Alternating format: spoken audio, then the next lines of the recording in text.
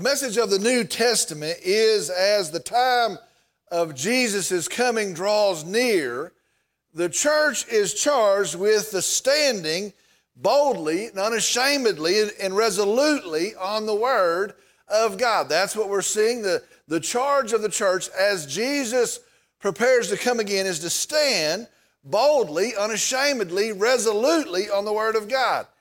And the message of the New Testament is, as the church stands on the Word of God, it can expect persecution, trouble, and suffering to increase. And so really, if you want to sum all of that up, our message in this letter is prepare to stand, and at the same time, equally so, prepare to suffer. And that's what we're finding here in this letter. Prepare to stand. It's important that we stand, but at the same time, prepare to suffer. Now, be sure that is not a common message. For sure not today. That is not a popular message. And I'll just tell you for sure that is not an attractive message. I've yet to find a church that the sign says, "Come suffer with us," or "Suffering inside, service starts at 10. Yet, the truth is, that is the fact, that is the reality according to God's Word. That is what is coming for followers of Jesus Christ. Now, here's the question. Will we be ready when the time comes? Will we be equipped? Will we be resolved, willing to endure? Well, God in this study is preparing us for that. Well, that continues tonight. That's what He's been doing. That is what He continues to do tonight. Tonight our message is entitled, "The Joy of Suffering." The joy of suffering. Tonight we're in 1 Peter chapter 4, tonight verses 12 through 19. We're going to finish up the 4th chapter. 1 Peter chapter 4, tonight verses 12 through 19. I'm going to ask if you would stand with me in the honor and the reverence of the reading of God's Word, beginning tonight in verse 12. "Beloved, do not be surprised at the fiery ordeal among you, which comes upon you for your testing, as though some strange thing were happening to you.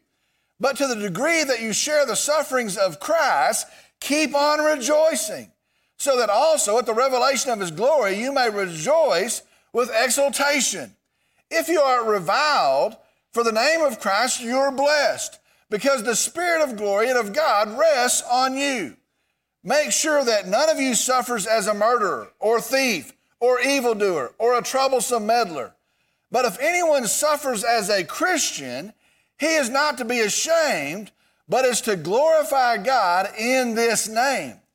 For it is time for judgment to begin with the household of God. And if it begins with us first, what will be the outcome for those who do not obey the gospel of God? And if it is with difficulty that the righteous is saved, what will become of the godless man and the sinner? Therefore, those also who suffer according to the will of God shall entrust their souls to a faithful Creator in doing what is right." Let's go to the Lord in prayer. Dear Heavenly Father, we come tonight again. We praise You tonight again. We thank You. We worship You. We're thankful that tonight we have a Savior. We're thankful that in that Savior, Jesus, we have the forgiveness of our sin, our redemption paid for. Lord, I'm thankful that we have a salvation, not that we could have ever earned, but that You give us in grace. Lord, we come tonight and I pray that You have been pleased in our meeting, that this hour has pleased You. And I pray now as we begin to study Your Word, I pray again that it would be impactful, that it would be astonishing, really, and that You would speak to us tonight. Lord, we come and just tell You we do love You, and we praise You, and we thank You. We lay this out before You. We trust it to You, and I pray in Jesus' name, amen. You may be seated.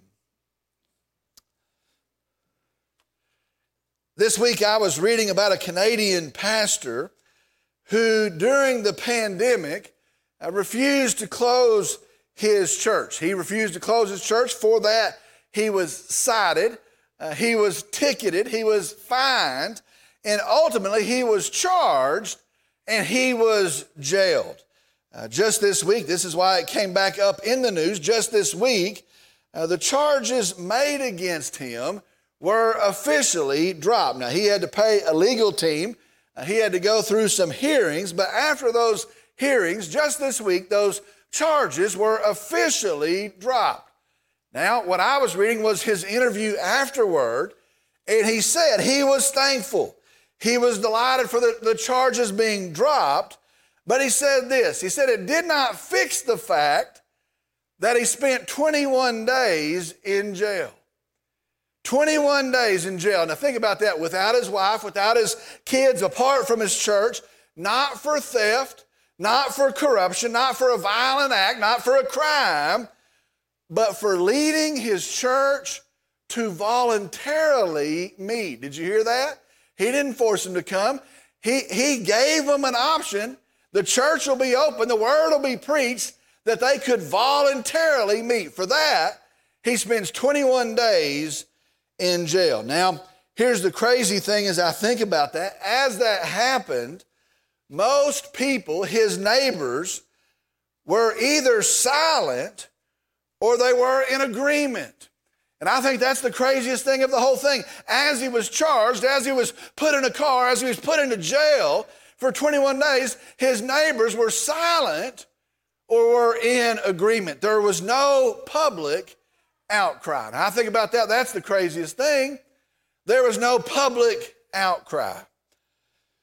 Well, we hear that and we say, well, that's crazy, but that's up in Canada. That's where all the liberals are. That's up there. That's why it happens. It's in Canada. That couldn't happen here in America. Friends, let me be honest with you. Do you know in the pandemic, our friends at the Wood Street Baptist Church here in Vernon, in the middle of a sermon, were met by local police officers who came in the middle of the sermon and asked them to dismiss. I talked to their pastor after the service, and he said his message to them was either write a ticket or don't, but I've got to finish my message. Friends, listen. Do you see what's coming? Do you see what's creeping in? Do you see what is happening? Maybe it's smoothed out right now. Maybe we feel pretty confident, pretty easy right now. But what if we preach the truth of marriage? One man and one woman. What if we preach the truth of marriage and it's offensive to the culture? What if we preach the truth of creation? What if we preach there's only two genders, a man and a female, a male and a female? What if that's offensive to the culture? What if we come and we preach the value of life? And listen, I'm talking about all life. What if we try to line up biblically on abortion and racism? What if we call a sin what God has called a sin? And what if our culture is offended at that? Listen to me. Suffering is coming before Jesus comes. The testimony of Scripture is suffering is coming. So what do we do? Now there's several things. Peter's telling us those things. We be prepared to give a defense for the hope that's within us, to give an account. There's several things. We stand. We do not compromise. There's several things. We encourage each other. There's several things. But there's one consistent thing that we see in Jesus, that we see in Paul, that we see in Peter. There's one consistent thing that we do in suffering, and that is this. We rejoice. Rejoice in suffering. Now, let me just tell you, that's the craziest thing that I've ever heard. Isn't that the craziest thing I've ever heard? Suffering is coming. Rejoice. Rejoice in suffering. How? Why? How would you rejoice in suffering? Well, tonight we're going to see 3 reasons why we should rejoice in suffering. Now, we might not. We have the option. But we're going to find here in Scripture 3 reasons why we should rejoice in suffering. Now, the first reason is this. Here we go. We're getting started. The first thing is this. We rejoice in suffering because we are being refined in suffering. We are being refined in suffering. All right, let me pause right here. Let me give you a timeout right here. Let me pause. Here's what I want to tell you right here. I don't like to preach this sermon. And I'll just tell you that. I don't like to preach this sermon. A sermon on suffering that is coming and that we're to rejoice in, I'd rather preach on John 3:16 again. I'd rather preach a whole number of messages in the Gospel of John again. I don't like it. I'd rather not preach this sermon. But listen to me. We must be faithful to preach the full counsel of the Word of God. That's what it says. And you know what? There's days coming that we're going to need this information. We may be in them right now. Some of you may need this information right now. And so it matters that we know what God has said regarding suffering. And so here we go. First is this. We rejoice because we are being refined in suffering. We are being refined in suffering. Starting in verse 12. Beloved, do not be surprised at the fiery ordeal among you, which comes upon you for your testing, as though some strange thing were happening to you. Now, the verse starts off and it says, beloved. Beloved. The actual translation here is really more intimate than that. It says, dear friend. Dear friend. Now, there's some folks that think there's a gap here in the letter, and that somewhere about this time, some news had come to Peter that the suffering had escalated. Maybe he heard news about a friend. Maybe he heard news about a church. Maybe he heard news about a family member. But he starts off here and he says this, dear friend. With this new news, maybe his attitude turns a little bit. Dear friend, I want you to remember this. Peter understood suffering. He knows the pain of suffering. And so it is with no prideful heart, it is with no hard heart that he writes to these folks. He doesn't come, he's not brash here. He doesn't come here, he's not overconfident here. It is with no prideful heart that he turns and sees these folks in their suffering and he says, dear friend, do not be surprised. The word surprised means bewildered or astonished. Don't be amazed. Don't be astonished at the fiery ordeal among you. At the fiery ordeal among you. Now here, I'll just be honest with you. Right here, I think most of the time I have misunderstood fiery ordeal. Now here's what I think. I read the fiery ordeal and I think this flaming, crazy, hard, huge trouble. It's flaming up, it's flaring up, and it's a crazy amount of trouble. I'm in the midst of a fiery ordeal. Now, it could be that. It may be that, but that's not what the word means here. Ordeal means calamity, testing, trial. Fiery, now here's the meaningful word, means this, smelting, fire, refining fire. The picture here is the metalsmith who takes the metal and puts it in the pot, and the smelting pot, and heats it up and melts, breaks down the metal. As that process takes place, it removes any impurity from it. It is a process to strengthen the metal. All these things, these impurities, some of them settle out, some of them rise to the top and are skimmed off, but it is a process to strengthen the metal. Well, that's what this is. That's the word here. This event, this ordeal is to refine. Be sure, listen to me tonight. Troubles, trials, hardships, God does not waste them. In fact, he tells us he deliberately uses them. He uses them to teach you to trust him, to teach you to turn to him. You can turn every which way. You won't find an answer. He uses these ordeals to teach you to turn to him. He uses them to teach you that his word will stand. You know what? Nothing else is dependable, but the word of God is. And so he uses them to teach you his word will stand. And he uses these troubles, these trials, these hardships to give us boldness moving forward, to give us confidence moving forward, to make us stronger moving forward. My God has never left me. My God has never forsaken me. I see my God is wise, perfect in his timing. God uses troubles and trials and hardships to remove what can't stand in our lives. False hopes, sinful responses, sinful attitudes in our lives. Sin, he uses this to remove the things that cannot stand. Bottom line is this: we rejoice in suffering because we are being refined in them. Did I mention to you I don't want to preach this sermon? I wonder, I was thinking about this. I wonder why in suffering? Why in suffering? Do you know the Word of God can shape us? Does? Do you know the Word of God can correct us? It does. Did you know we learn as we serve? Maybe I can just learn as I serve. I'd rather do that. Did you know most of the time, some of the time I don't always listen? You know, some of the times I have the Word of God, but my ears aren't ready to listen. My heart's not ready to respond. And so listen to me. In the grace of God, in the wisdom of God, sometimes he lights the refiner's fire. And so we rejoice in suffering. Oh, it's hard.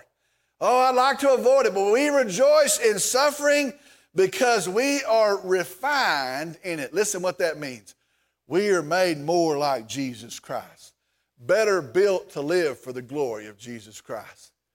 It's tough, but we rejoice because we are refined in suffering. Second thing is this: we rejoice in suffering because we are revealed in suffering. We are revealed in suffering. Let me go back to the second half of verse 12. Which comes upon you for your testing, as though some strange thing were happening to you. Verse 12 says this thing happens, this ordeal, for your testing. Now here's the truth. God tests us. God checks us. Now here's something I thought about. Did you know it's really not for him? He already knows what's wrong with us. He already knows where we're weak. It's not for him. It is for us. And so he checks us. He reveals what is in us.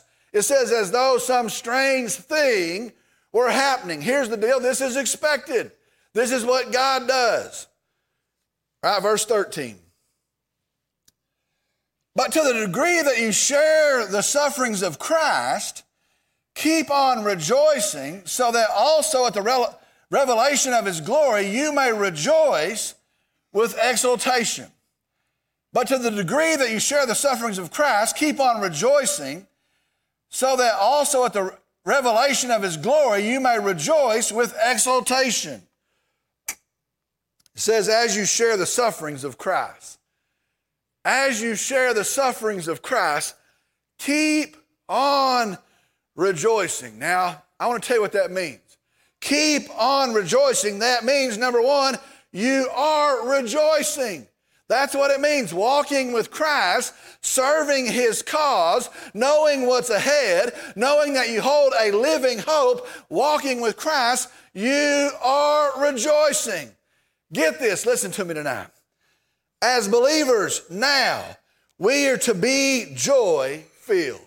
It's one of the fruits of the Spirit. As believers, we are joy-filled. We are happy as believers. We have a living hope. We have an anchor that's not moved. We are smiling, joy-filled as believers. Listen, we're singing.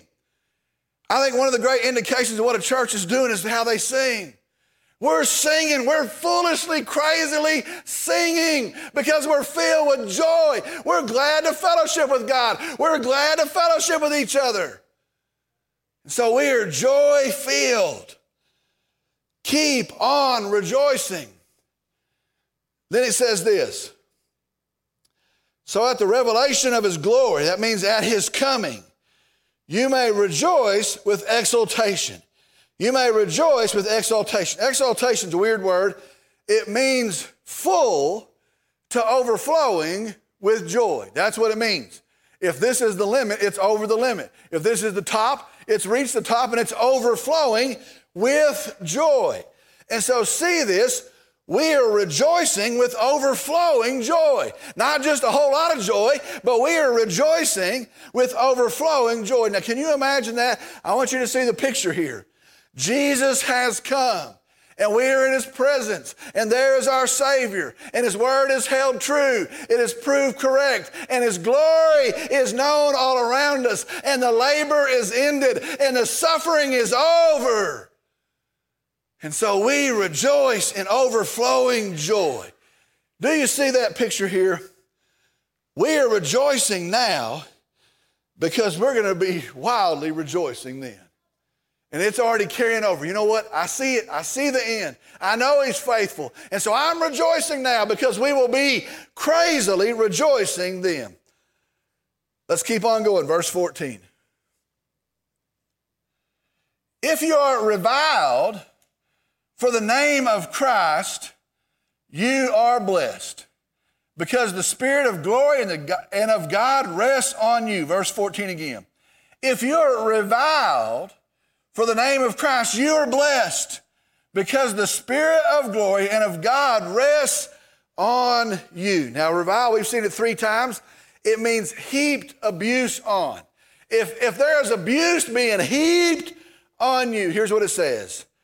For the name of Christ, you are blessed. You are blessed. The Spirit of glory and of God rests on you. Now I want you to see this. It's very important. Here is what is happening here. This suffering is refining us. Yes, that's good. That's a good thing.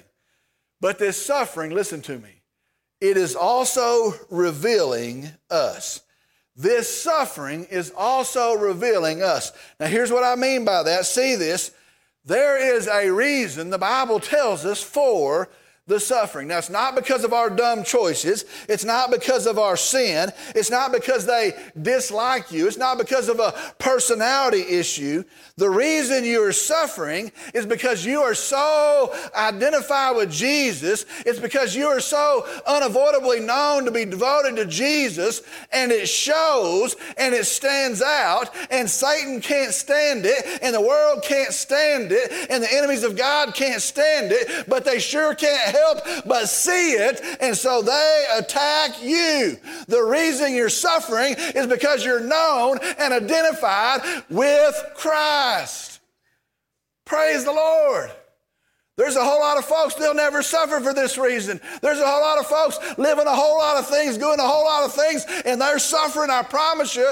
But this is suffering because you're so identified with the name of Christ. Praise the Lord.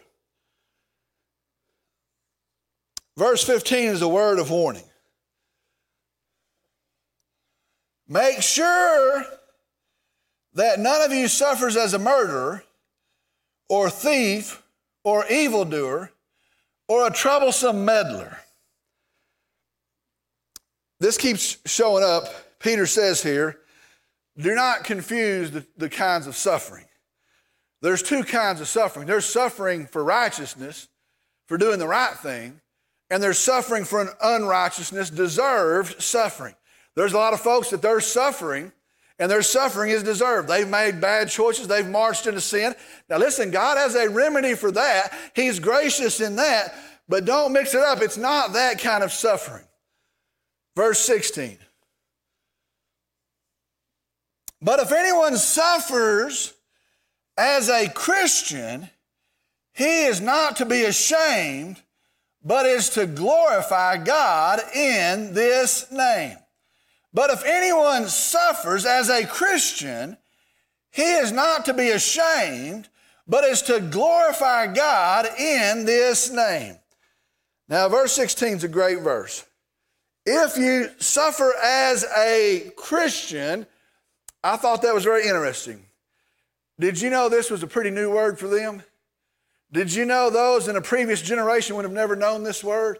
And so here's a new word, and they're able to say it, and they're able to understand it. It means this, a follower of Christ. If you are suffering as a Christian, if you are suffering as a follower of Christ, But if anyone suffers as this group, followers of Jesus, he says they're not to be ashamed, but that person is to glorify God in this name. They are to glorify God in this name of Christian. Believer, listen to me. Tough times are coming. For some, hey, they may already be here, but listen, tough times are coming. And you stand up, you bear up, you pick your chin up. And as the world sees you, may they see our Savior. As the world hears you, may they hear the good news of our gospel. As they watch you, may they be sure there is a living God and He is gracious and loving. And as you wear the name of Christian, may God be glorified. You know what an awesome privilege that is? As we wear today, listen, today, tonight, this week, as we wear the name of follower of Christ, may we live in a way that God is glorified. Let me go on, verse 17. For it is time for judgment to begin with the household of God. And if it begins with us first, what will be the outcome for those who do not obey the gospel of God? For it is time for judgment to begin with the household of God. For it is time. Here's what this means. It is time, in the urgency of the day, in the seriousness of the day, it is time for the church to be revealed. Now, I was thinking about this just about an hour ago preparing this message. It's time for the church to be revealed. And I want to tell you, we're getting ready to have to stand for the Word of God. And if we couldn't stand in the good times, if we couldn't take a stand in the good times, what do you think is going to happen when it gets hard? Listen, this is what it's talking about. It's time that the silly things be brought to light. It's time that the empty or vain things be shown to us. It's time that the immature see themselves for what they are. It's time that the uncommitted be convicted. It is time. Now, how serious is this? Peter keeps reminding, verse 18. And if it is with difficulty that the righteous is saved, what will become of the godless man and the sinner? Now, this is a quotation of Proverbs 11, verse 31. The word, to help us understand, it's the word difficulty. It means trouble or suffering. That's how we would understand it. And so it is saying, if it's through suffering that the righteous is saved, if there's this much suffering for a righteous person that's saved, what will it be for the godless man? What will it be for those that do not know Jesus Christ? What will it be for the sinner that wears their sin? And the reason, this is what it's saying, the reason to endure, the reason to stand, the reason to preach the gospel to those outside of Christ is because you think this suffering's bad. Try being under the judgment of God for eternity. Those outside of Christ will suffer.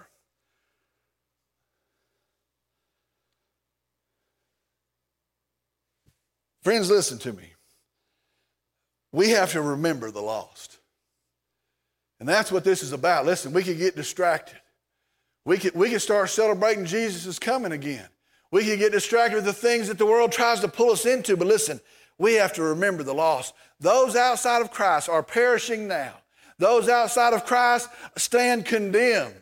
Those outside of Christ will perish eternally outside of a saving faith in Jesus Christ. We must remember the lost.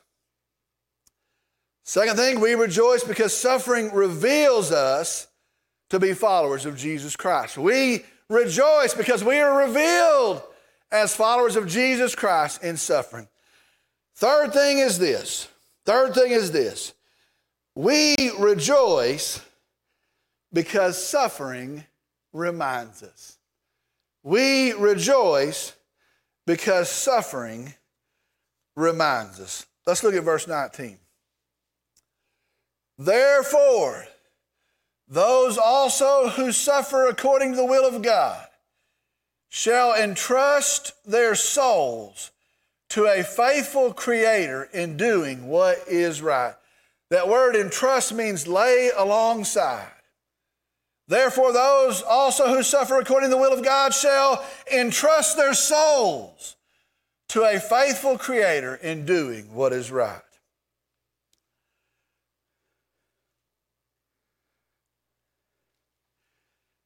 Our God is kind, is loving, is wise. He knows the right thing at the right time. He is perfect in wisdom. Our God is gentle. Our God is patient. He is faithful. He is trustworthy. Our God knows us. Our God sees us. Our God is holy. He is eternal. He is infinite. That blows my mind in every way. Every measurement, He is infinite in every way. Our God is righteous, perfectly righteous. Our God is just. Our God upholds perfect justice. Our God is unchanging. He's dependable because of that. He is unchanging. He does not change. Our God is all powerful. He can do all things. Our God, all powerful, is merciful. Our God is gracious to us. Our God is good. He is good. He is good. Our God is incomparable. There's nobody like our God. Our God alone is worthy of all worship and praise. And nothing, listen to me, I believe, reminds us of that, I'm convinced, as does great suffering. And I'll tell you tonight, when our plans are foiled, and when our dreams are dashed, and when our hearts are broken, and in our days we move along in sorrow, we may fake a smile, but we trudge along in sorrow. And in our nights we cry in the darkness. The Bible says we entrust a place alongside. We entrust our souls to a faithful Creator in doing what is right.